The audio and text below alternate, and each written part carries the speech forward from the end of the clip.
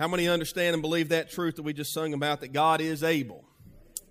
He is able, and what a blessing. I'm thankful that you are here this morning. 1 John chapter number 3. 1 John number 3. Let's pray together this morning, and we're going to get into the Word of God today. Father, thank you for your Word. Thank you for the opportunity we have to hear it preached right now in this moment. And God, I pray that we wouldn't take this for granted. God, I thank you for the music that we have sung today. Father, I'm thankful that you are faithful. I'm thankful, God, that you are able. God, I'm thankful for your love and how it has lifted us. God, I thank you this morning for being so good. God, watch over us and lead us in this moment. Speak to our hearts in Jesus' name. Amen. 1 John chapter number 3. Now, the United States Treasury Department, I was reading this week, has a special group of men whose job it is to track down counterfeiters. Naturally, these men need to know a counterfeit bill when they see it. But how do they identify fake bills? Oddly enough, they are not trained by spending hours examining counterfeit money. Rather, these men study the real thing. They become so familiar with authentic currency that they can spot a counterfeit by simply looking at it, or often simply by feeling it. This is the approach this morning of 1 John chapter 3, which warns us that in today's world there are counterfeit Christians, children of the devil, as it calls them in verse 10. And I remind us that most of the challenges within the church come from within the church, not from outside of the church. The devil's in the business of raising up his own children to cause and wreak havoc. But instead of listing the evil characteristics of Satan's children, the Bible gives us a clear description of God's children. Rather than us spending this entire time this morning examining counterfeit, we're going to spend our time examining the authentic, the obvious. And we see that the contrast between these two is clear: counterfeit and real. The key verse of 1 John chapter 3 is probably verse 10, that says, "By this the children of God and the children of the devil are obvious. Anyone who does not practice righteousness is not of God, nor the one who does not love his brother." A true child of God practices righteousness and loves other Christians despite their differences. A quick read of the first 10 verses may alarm us and cause us to be a little bit afraid, especially verse 6 and verse 9 that say, "No one who abides in him sins. No one who sins has seen him or knows him." And then verse 9 says, "No one who is born of God practices sin, because his seed abides in him, and he cannot sin because he is born of God." Very literally in the Greek language, John is talking about the practice of sin. To sin consistently is a way of life. It does not refer to committing an occasional sin. Would you agree with me this morning? It is clear that no Christian is sinless. No Christian is. But God does expect a true believer to sin less, not to sin habitually. Heroes of the faith, we know this to be true throughout the Bible. We know that heroes of the faith sinned, did they not? We know that Abraham lied about his wife, didn't he? We know that his son Isaac lied about his wife, didn't he? How many understand this truth? And I can stop right here and preach a minute. That your sin always affects those that come after you. Because deception ran in that family, did it not? On a very deep level. Isaac lied about his wife as well. Moses lost his temper and disobeyed God. Y'all remember that? Peter, what did Peter do? He denied God 3 times, didn't he? He allowed himself to give into a weak moment and sinned against God. The point is this, that these men of God, they sinned, but it was not the practice of their life. It was an incident, a moment in their life, but it was not their practice. It was totally contrary to their normal habits. And when they sinned, what took place in their life? They recognized it and repented before God and rested in His forgiveness. Look, an unsaved person, even if they profess to be a Christian, and many out there that profess to be a Christian do not possess Christ. Even if they profess to be a Christian, but they live a life of habitual sin, they are proving themselves to be a counterfeit. Sin is the normal, especially the sin of unbelief is the normal practice of their life. Ephesians 2:1-3 says this, "And you were dead in trespasses and sins, in which you formerly walked according to the course of this world, according to the prince of the power of the air, of the spirit that is now working in the sons of disobedience. Among them we too all formerly lived in the lust of our flesh, indulging the desires of the flesh and of the mind, and were by nature children of wrath even as the rest." The lost person, you and I before Christ, had no divine resources, if you will, to draw on. And so the lost person's profession of faith, if any, is not real. And this is the distinction that John has in view in our text this morning. A true believer, this is directly from the Word of God today, God's man, the Apostle John. A true believer does not live in habitual sin. He may commit sin, an occasional wrong act, but sin is not the practice of their life. The difference is that a true Christian, a true believer, knows God and has a relationship with the Heavenly Father. A counterfeit Christian may talk about God and get involved in religious activities, but he does not really know God. The person who has been born of God through faith in Christ knows God the Father, God the Son, and God the Holy Spirit. And because he knows them, he lives a life of obedience, and he does not practice sin. So as we examine the real thing this morning, as opposed to examining the counterfeit, John gives us three compelling reasons why a believer lives a holy life. Three compelling reasons why a believer lives a holy life. I want you to notice number one this morning. Believers live a holy life because God the Father, we believers live a holy life because God the Father loves us. Look at verses 1-3.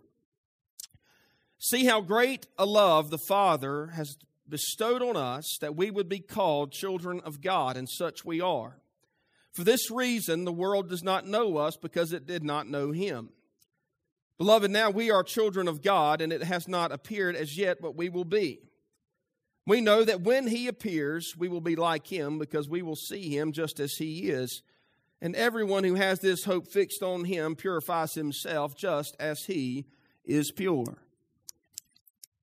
Verse 1 could be translated, "Behold, what peculiar, out of this world kind of love the Father has bestowed on us." Aren't you thankful that God the Father loves you in an out of this world kind of way? While we were His enemies, God sent His Son Jesus to die for us. The whole wonderful redemptive plan of salvation was brought about because God loves you and He loves me. I want you to notice in verse 1 we see what we are. John says that we would be called the children of God, and such we are. Look, children of God is not just some high-sounding name that we have. It is the reality of every believer in Christ's life. You are a child of God. Hey, aren't you thankful? We are God's children. And those outside of Christ, there's some maybe in this room this morning, you don't understand the thrilling reality of that kind of relationship with God. And that's expected because you don't even understand God and what all He's done for you. Only a person who knows God through faith in Christ can fully appreciate what it means to be called a child of God. That is what we are. And one of the greatest things we can do as believers is understand who we are and what we are in Christ. We are His children. I'm His child. He's my Father. That's what John tells us we are. In verse 2, we see what we will be. Notice what it says. Beloved, now we are children of God. And it has not appeared as yet what we will be. We know that when He appears, we will be like Him, because we will see Him just as He is. John here in verse 2, he's undoubtedly talking about the time when Jesus comes back for His church. I stopped to say again, because this is a theme throughout 1 John, Jesus is coming again. You mark it down. We may not know the day or the hour, but Jesus is coming again. Somebody say amen if you believe it. He is coming again. We know this. And back in 1 John 2:28, John had mentioned this in last week's message as an incentive for holy living. And now he repeats it again. God's love doesn't stop with the new birth, with being born again. How many are thankful that God's love continues throughout our lives and takes us right up to the return of Jesus Christ when He comes back for you and me that know Christ? When Jesus comes again, all true believers will see Him and will become like Him, John said. The Apostle Paul says in Philippians 3, "For our citizenship is heaven." How many understand this world is not my home? Somebody say amen. Our citizenship is heaven, Paul said, from which also we eagerly wait for a Savior, the Lord Jesus Christ, who will transform the body of our humble state into conformity with the body of His glory, by the exertion of the power that He has even to subject all things to Himself. How many are thankful that this understanding this means, and what John has said, we will be like Him? It means that we're going to have a glorified body suited for an eternal existence with Jesus for all eternity. How many are thankful that one day you're going to get up and you're not going to have no more pains no more? Somebody say amen. There ain't going to be no more coughing. There ain't going to be no more sinus infections. That's a little dear to me right now because I'm dealing with all kinds of that stuff right now, if you can't tell. In fact, I got a cough drop in my water this morning. I figure it may help me a little bit suppress the cough while I'm preaching. I don't know, but we'll see. Doesn't taste too good, so if y'all see me make faces, y'all know what that is. But how many are thankful one day we're going to have a glorified body? How many are thankful we're going to have a perfect existence? I talked with the young people about this today, and let's just squelch our Looney Tunes mentality of what heaven is. You will not be, and maybe, I don't know, maybe this is disappointing for some of you, but you will not be floating on a cloud for all eternity playing a harp. That's not going to happen. You walk outside these church doors and you look at the beauty of God's creation and you remember it in this original state. You try to reflect on it in this original perfect state. No more death, no more decay or corruption. You get a picture of your eternal existence with God, which will be on the new earth. He will come down and He will dwell with us. Our family members that have died and gone on, we will see them. We will know who they are. Our relationships will continue into eternity. Hey, guess what? There's going to be work in heaven. But how many understand you're going to have a job for all eternity that you like and that you enjoy?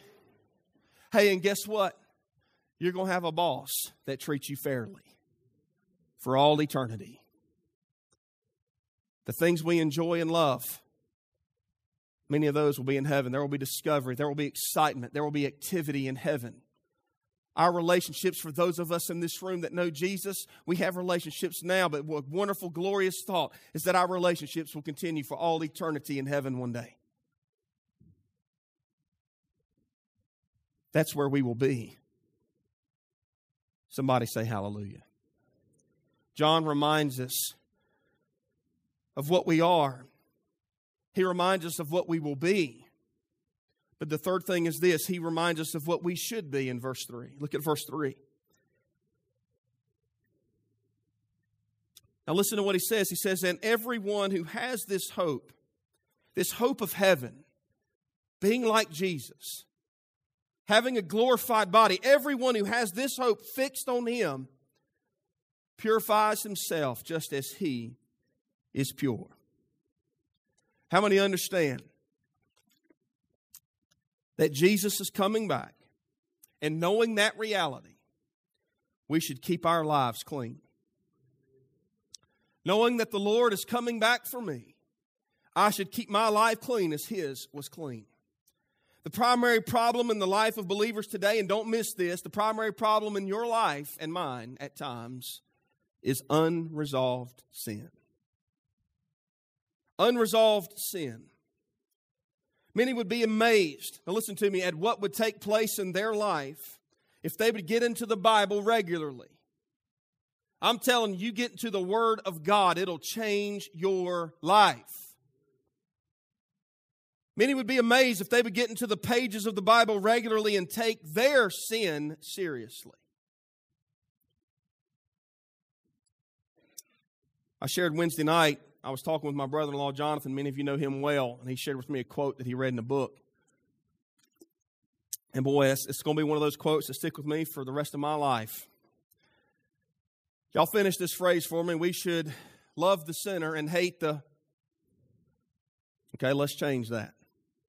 We should love the sinner and hate our own sin.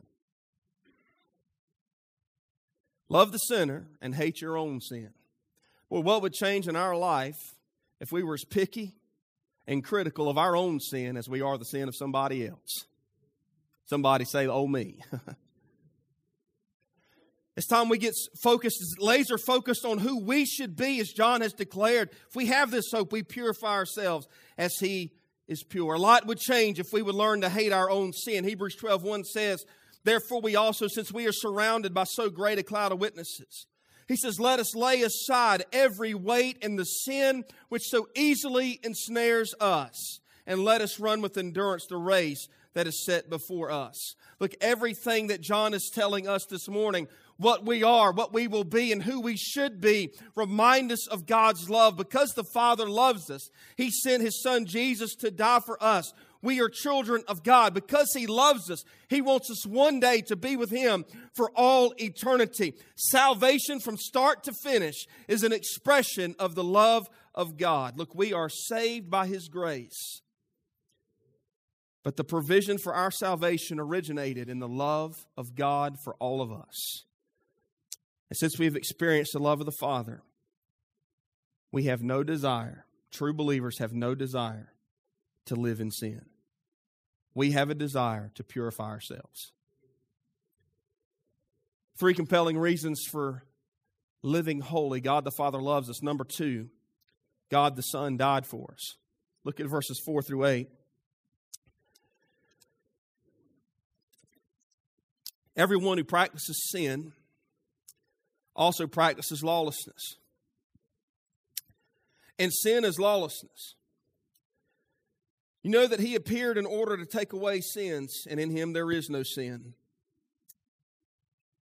No one who abides in Him sins. No one who sins has seen Him or knows Him.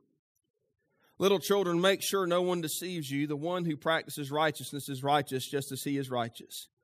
The one who practices sin is of the devil. For the devil has sinned from the beginning. The Son of God appeared for this purpose, to destroy the works of the devil.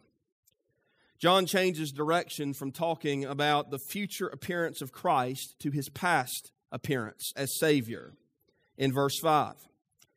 And he gives us 2 reasons that Jesus came and died. And the 2 reasons that John gives is to take away sins and to destroy the works of the devil. For a child of God, sin indicates that he does not understand or appreciate what Jesus did for him on the cross. When we choose to sin, we are disregarding the fact of Christ's death for sin on the cross. I mean, think about it. We are indulging and enjoying something that Jesus came and died for in that moment. We see, first of all, that John tells us Christ appeared to take away our sins in verses 4 through 6. He says, everyone who practices sin also practices lawlessness, and sin is lawlessness. You know that He appeared in order to take away sins, and in Him there is no sin. No one who abides in Him sins. No one who sins has seen Him or knows Him. What is sin? What is sin? I think is a good question to ask in this message. What is sin? In the Scriptures, we find many definitions of what sin is. Romans 14:23 says, what is not of faith is sin. Proverbs 24:9 says, the thought of foolishness is sin. James 4:17 says, to him that knows to do good and does it not, to him it is sin. 1 John 5:17 says, all unrighteousness is sin. We see that John in our text defines sin as what? He defines it as lawlessness. Lawlessness. John has talked a lot in our series about the defilement of sin, and here he talks about the defiance of sin. We've talked about defilement a lot, but here he begins talking about defiance. Notice that the emphasis here is not on sins, plural, but sin, singular, in verse 4. Because God is love, it does not mean, now listen, that He has no rules or regulations for His family. Sometimes you hear that God is love, and man, I can get away with anything because God loves me. I can just kind of live and free and do what I want to because God is love. And that's kind of almost the message you feel like some give today about the love of God. But no, like any good father who loves their kids, God has boundaries. He has regulations for His family to follow for our protection and our safety. Notice 1 John, look at chapter 2 and verse number 3. Look at 2 and verse 3. By this, chapter 2, verse 3, by this we know that we have come to know Him. If we do what? Keep His commandments. 1 John 3:22. Take a look jump down to verse 22 of chapter 3.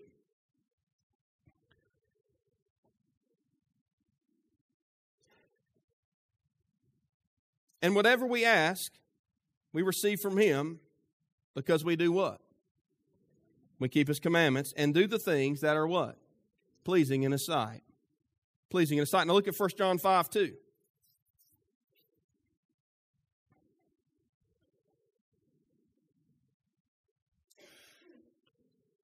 It says, by this, we know that we love the children of God when we do what? Love God and what? Observe His commandments. Keep His commandments. So we see a theme here. We see a theme. Look, God has regulations for His kids and things, boundaries for His family. Now I want to make it clear. When we see commandments here in 1 John, some of our minds immediately go to the 10 Commandments. Can I tell you that nobody in this room can keep the 10 Commandments perfectly? Nobody can keep those. Nobody can adhere to all of those laws. And so I want to make it clear, look, God's children, we are not in bondage to the Old Testament law because listen, Christ fulfilled it all. Because He's the only one who could keep it perfectly. So He fulfilled it and He set us free to live in liberty according to Galatians 5. But God's children, now listen to me, are not to be lawless either. Are not to be lawless in their lives either. They are not without law to God, but under the law to Christ. 1 Corinthians 9:21 says. Look, sin is a matter of the will. For us to assert our will against God's will is rebellion. And it seems as if in the lives of believers, there's just this rebellious attitude and spirit today. I'm going to do what I want to do. That's kind of the way it feels. There's this attitude of rebellion. You see, rebellion's the root of sin. It's not that sin reveals itself in lawless behavior, but that the very essence of sin, John is saying, is lawlessness. No matter what someone's outward actions may be, a sinner's inward attitude is one of rebellion. A dad was riding with his little girl Judy one day in the car. And I know I can identify with this dad and his little girl. Because during the course of their ride, Judy decides to stand up in her car seat while Dad is driving. That ever happened to you? I don't know that any of my kids have ever stood up. But I'll tell you what, Tyler threw his shoes out the window one time. I told y'all about that.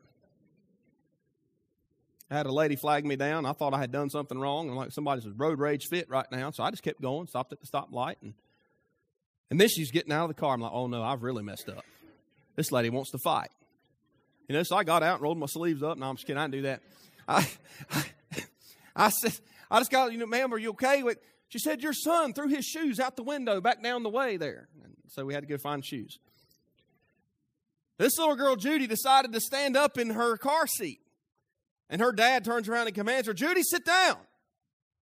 She refuses. So again, her daddy looks at her, Judy, sit down. She refuses.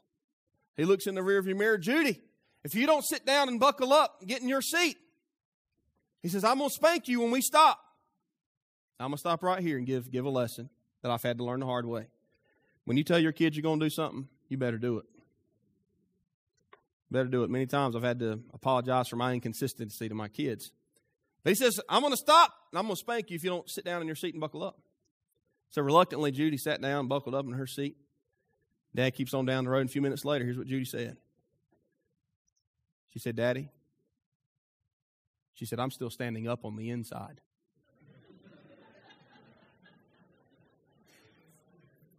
Hey, look, funny little story, but that's what sin is. That's the root of sin. So the root of sin is this lawless, rebellious attitude. Even though there was outward obedience, there was still inner rebellion. And this is the attitude and essence of sin. That is John's point. That is John's point. I want you to notice verse 6 this morning. He says, no one who abides in him sins. No one who sins has seen him or knows him. You see, here's the idea of what John is conveying. Anyone who abides in the sinless Christ cannot continue living a sinful lifestyle. He's received a new nature in Christ, and his life must give evidence to that new nature that he has received. In no way is John saying that if a Christian commits a single little act of sin, that single act is evidence that they've never truly been born again. Again, we've established God's people have sinned throughout the ages. But the practice of their life is not sin. And that attitude and that type of interpretation simply does not fit the context and is contrary to 1 John 1, 6 through 10, when John deals with sin in the life of a believer. How a believer should handle sin in their life. John's message is that no one who is abiding in Christ will choose to live a life of sin. If you're a true believer, you will not choose to live a life of habitual sin. See, Christ appeared to take away our sin, but the second thing he points out is that Christ appeared to destroy the works of the devil. Look at verses 7 and 8. He said this, little children, make sure no one deceives you, that no one who practices righteousness is right, that the one who practices righteousness is righteous, just as he is righteous. The one who practices sin is of the devil, for the devil has sinned from the beginning. The Son of God appeared for this purpose, to destroy the works of the devil. Look, the logic here is clear. This is not some deep truth that we're having to dig out this morning.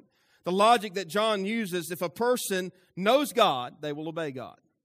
If a person belongs to the devil, they'll obey the devil. That's very simple and logical and practical truth he's sharing with all of us. You see, the devil is our enemy number one. Somebody say, amen. He is out. He is our enemy. Do you believe that? He is our enemy. But let me remind us that the church, Christ and his church, are the devil's enemy, number one. We are on his list, if you will. We're at the top of his list. His main desire is to oppose Christ and to tear down God's people. The contrast here is between Christ, who has no sin, as John has stated clearly, and the devil, who can do nothing but sin, as John also has stated clearly. Many scholars believe that Satan was once one of the highest angels placed by God over the earth and over the angels, and that he sinned against God and was cast down. If you want to read that account, you can go to Isaiah 14 and Ezekiel 28. Speak to the event of Lucifer falling from heaven. There are some things about our enemy, though, that I want to make us aware of. Do you believe we should know who our enemy is? We should know things about him so we can be on guard and be aware. Because he is a roaring lion. He walks about as a roaring lion, seeking whom he may devour. And he's after you and he's after me. Here are some things about the enemy that we need to be aware of this morning. Number one, Satan is not eternal, as God is. Satan is a created being. He was not created sinful. His present nature is a result of his past rebellion. Again, go to Isaiah 14 and Ezekiel 28 and read about that. Satan is not eternal. Now, everybody listen to me. Satan is not all-powerful. Satan is not all-powerful. Satan is not all-knowing. Do not give attributes to Satan that are only reserved for God. He's not all-powerful. He's not all-knowing. He's not everywhere at the same time. If he's at someone's house down the road, he can't be here this morning. He's not omniscient. He's not omnipresent. He's not omnipotent. Those are reserved for God. But he does have an army of evil spirits called demons. A third of the angelic host fell with him. And they make it possible for him to work in many places at one time. Satan is a rebel, but Christ is the obedient Son of God. And Christ's death and his resurrection declared victory over Satan and his demons. So I want to stop here and say this, that no believer in this room has to live under the power and under the oppression of Satan. We have victory through Christ. It's time we stop giving the devil all of the publicity in our life for all of our issues and understand that the only way I give him any leeway in my life is if I allow it, because I'm a child of God. James 4:7 says, submit therefore to God, resist the devil, and what does he have to do? He's got to flee. We have power through Christ. Look, when you're tempted, when you're struggling, when you're emotional, when you're hurting, when you're believing all kinds of lies that the devil's feeding your mind about your husband and your kids and your family and your church and all kinds of nonsense, you speak the name Jesus, he's got to flee. How many understand there's power in the name of Jesus and we don't need to submit to the devil or live under his authority? Look, greater is he that is in you than he who is in the world. Look, Satan has no power over you if you're a believer. So live in victory. Because Jesus, if you really believe that Jesus' death and his resurrection declared victory, then you need to live in victory. Do you really believe that this morning? He came to destroy the works of the devil. Now I want to make sure we understand this. The word destroy in the Greek language does not mean annihilate. It does not mean annihilate, because we know that Satan's still at work right now today. This word means to render inoperative, to rob of power. Satan has not yet been annihilated, but listen, one day he will be. One day he will be. But his power has been reduced and his weapons have been impaired. He is still a mighty enemy, but he is no match for the power of God. Because again, greater is he that is in us than he that's in the world. Look, reasons for a holy life. God the Father loves us. God the Son died for us. And number 3 and lastly, God the Holy Spirit lives in us. Look at verses 9 and 10 and we'll be finished this morning. No one who is born of God practices sin, because his seed abides in him, and he cannot sin because he is born of God. By this the children of God and the children of the devil are obvious. Anyone who does not practice righteousness is not of God, nor the one who does not love his brother. You know, why is it that no one that is born of God practices sin? Why does no one born of God practice sin? Because they have a new nature within them.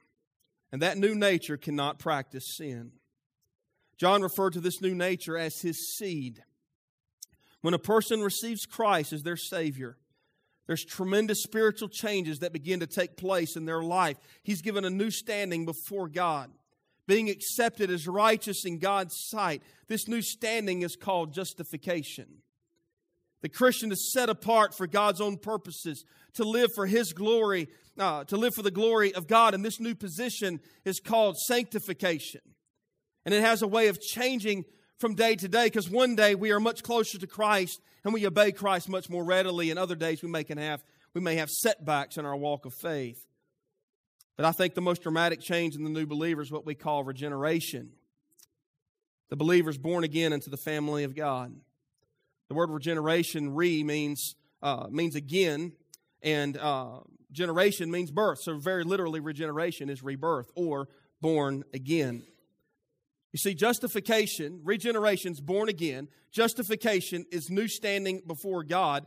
Sanctification is being set apart for God or to God. And regeneration means new nature, God's nature, born again. Look, the only way to enter God's family is by trusting Christ and experiencing the new birth. That's it. 1 John 5:1 says, whoever believes that Jesus is the Christ is born of God. Look, we are saved by faith. And faith comes by hearing, and hearing by the Word of God. And the miracle of the new birth, the Holy Spirit imparts life, new life, God's life to the believing sinner. And as a result, the individual is born into the family of God. And just as in our physical lives, as kids exhibit the nature of their parents, so God's children exhibit His nature. And the divine seed is in them. A Christian has an old nature from his physical birth and a new nature from his spiritual birth. And the New Testament contrasts these two natures and gives them various names. You understand, there's still a war going on within the believer. The new nature and the old nature. In Romans, it's referred to as the old man. In Colossians, the new man is referred to. In Galatians, we see the flesh and the spirit. In 1 Peter, we see the corruptible seed. Here in 1 John, we see God's seed. The old nature produces sin, but the new nature leads one into a holy life. And as Christians, it's our responsibility to live according to the new nature, not the old nature. We learned about that in Sunday school this morning. We're to put on some things in our life. Put on Jesus Christ and put to death the old man. There was a converted Native American. He explained it this way. He said, I have two dogs living in me, a mean dog and a good dog. He said, they're always fighting. The mean dog wants me to do bad things, and the good dog wants me to do good things. He said, do you want to know which dog wins? He said, the one I feed the most. The one that I feed the most. Look, a Christian who feeds the new nature from the Word of God will have the power to live a godly life. Look, I'm not going to sit here and say that all your struggles and all your challenges and issues of life will go away. But I'll tell you this. You'll have power like you've never experienced if you simply get into the Word of God. So, preacher, he talks about that all the time. Talks about it all the time. Well, you know what? Be thankful you got a pastor that does talk about that all the time.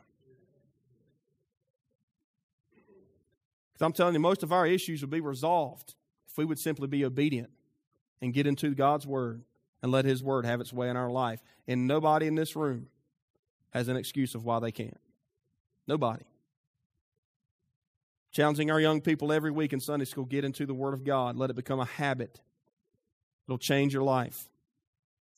Nobody has an excuse. We need to be in the Word of God because we need to feed the new nature.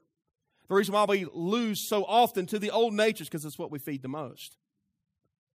It's what we strengthen the most. Look, you'll have power if you feed the new nature. Psalms 119, 9 through 11 says this. Now, before I read these verses, I would dare say that every person in this room takes a bath every day. It's a great place to say amen. That's a great place. If not every day, most days, we take a bath.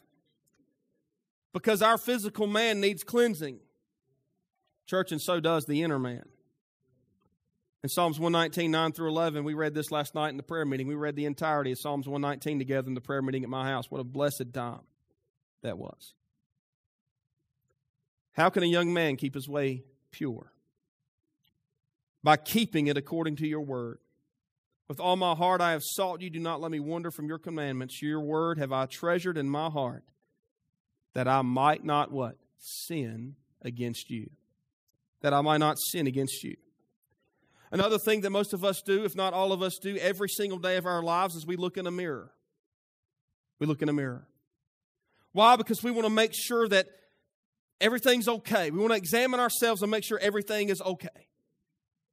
Last night, Amanda leaned over while we're at my house, and I had a puff in my hair. Hadn't seen a mirror in a while. I'm like, has that been there the whole time? People at the house, I got one of them little puffs that melt in your mouth for babies in my hair. You see, we examine ourselves in a mirror to make sure everything is okay. In James chapter 1, 22 through 25, it refers to the Word of God as a mirror. And would you agree that every day of our lives, as we look into the mirror of the Bible, it cleanses us, and as we look into it as a mirror, we're able to examine ourselves, to confess sin, to live in God's forgiveness, to see areas in my life that need growth and need attention. The mirror of the Word of God reveals a lot about us that we can grow in each day of our lives. And if we refuse to look into the mirror of the Word of God, what happens is our inner man becomes unclean, and it breeds infection and spiritual sickness in our life. Look what leads to backsliding. The starting place of backsliding is neglect of the Bible. When you begin to neglect the Bible, you're starting to travel down a slippery slope. In your marriage, your home, your family, you are traveling down a slippery slope. Neglecting the Word of God is a starting place for backsliding. We've heard it that the Bible will keep you from sin, or sin will keep you from the Bible. How does the child of God overcome the desires of the old nature? How do we live in victory and feed the new nature? I challenge everyone here today, begin each day in prayer. Choose to yield your body as a living sacrifice to God, as Romans 12:1 says. Choose to be controlled by the Holy Spirit. Ephesians 5:18 tells us. We're told nowhere to pray for the filling of the Holy Spirit. The moment you got saved, the indwelling presence of God through the Holy Spirit lives within inside of you. And Ephesians 5:18 says, and do not be drunk with wine where it is excess, but be filled with the Spirit. It's a command to obey, not a request to ask for. Choose to be filled with the Holy Spirit each day of your life. Feed your inner man through the Word of God. Your Word is a lamp unto my feet, a light unto my path, and depend on the power of the Holy Spirit in the inner man as you go throughout your day. Temptation will come, but turn to Christ for victory. How many understand Jesus always provides a way of escape when you're tempted? He always does. A Sunday school teacher was explaining the Christian's two natures, the old and the new, to a class of teenagers. Our old nature came from Adam, the teacher explained, and our new nature comes from Christ, who is called the last Adam. And he had the class read 1 Corinthians 15:45, so also it is written, the first man, Adam, became a living soul. The last man, Adam, became a life-giving spirit. This means there are two Adams living in me, said one of the teenagers. That's right, the teacher replied. And what is the practical value of this truth, the teacher asked. And as is the case sometimes when you're teaching teenagers, the class goes silent for a few minutes. And then a student speaks up and says, this idea of the two Adams really helps me in fighting temptation, he said. When temptation comes knocking at my door, if I send the first Adam to answer it, I'll sin. But if I send the last Adam, I'll get the victory. So a question, let's all stand to our feet this morning as we begin to close this service. Who are you sending to answer the door of temptation in your life? The first Adam or the last Adam? A true believer does not practice sin. A counterfeit believer cannot help but practice sin because they do not have God's new nature within inside of them. Questions to consider this morning. And I want to remind us, these words that John is writing were written not so we could check on other people, but so we could check on ourselves. Each of us this morning must answer honestly before God, do I have the divine nature within me, or am I merely pretending to be a Christian? The second question is, do I cultivate this divine nature through daily Bible reading and prayer? If not, why not? Would you confess it as sin this morning? Has my unconfessed sin defiled my inner man? Am I willing to confess and forsake it in my life? Do I allow my old nature to control my thoughts and desires, or does the divine nature rule me? When temptations come, do I play with them, or do I flee from them? A life that is real and honest with God about these vital issues will experience new power and victory in their life in the days ahead. Honestly answering these questions could lead to a wonderful renewal in your life this morning, and excitement in your life of faith that maybe you've not experienced in a while. I challenge every person here this morning to be obedient to what God leads you to do this morning. Let's pray together. Father, thank you, Lord, for the truth of your word today. And God, I pray today that we would get a hold of these three compelling reasons to live holy lives. Because, God, that is the evidence of our authentic faith. And, Father, I pray that, Lord, if you've revealed sin in the life of believers, that, God, today we would make it right, that we would confess it and forsake it. God, I pray that if there's one here today, God, they're pretending to be saved and they're not. I pray that, that God, you would work in them, in their hearts and in their life. Father, I pray that you would have your way in this moment. Allow this message to go beyond our ears, God, into our hearts, and help us to live out these truths each day. Help us to honestly evaluate these questions, and God, help us to live in victory. Father, help us to put on the new man and put to death the old man. Father, I love you this morning. In Jesus' name, amen. As Brother Eric leads us in singing today, if you need to be saved, you want to know that heaven's your home, please come talk to me. You can do that now. You can do it after the service. But please know Jesus before it's too late. And I invite all Christians this morning to come to the altar. If God's dealing with your heart, I invite you. The altar's open. You can do it right there where you stand, but spend some time in reflection today over what God's doing in your heart through this message. Father, be with us during this time. Help us to be obedient. In Jesus' name, amen.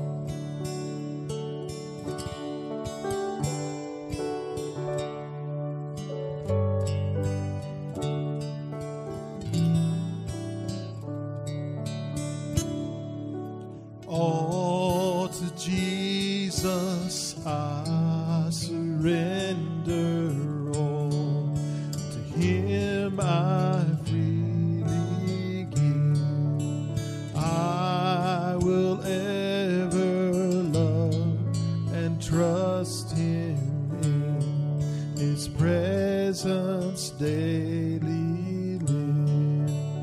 I surrender.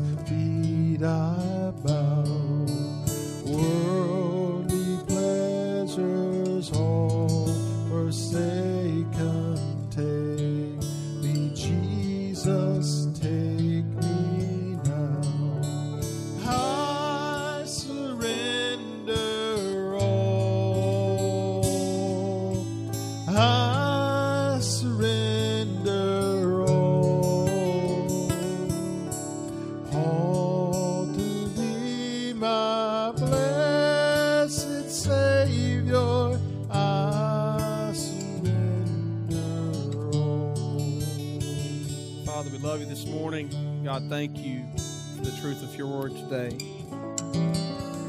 God, be with us as we leave this place and use us for your glory. Lord, help us to live holy as Jesus is holy. Help us to make a difference in someone's life and point them to Christ. Father, we thank you. We give you praise for this time here today. We pray all of these things in Jesus' name. I'm going to ask Brother Randy Orgeron to close us in prayer.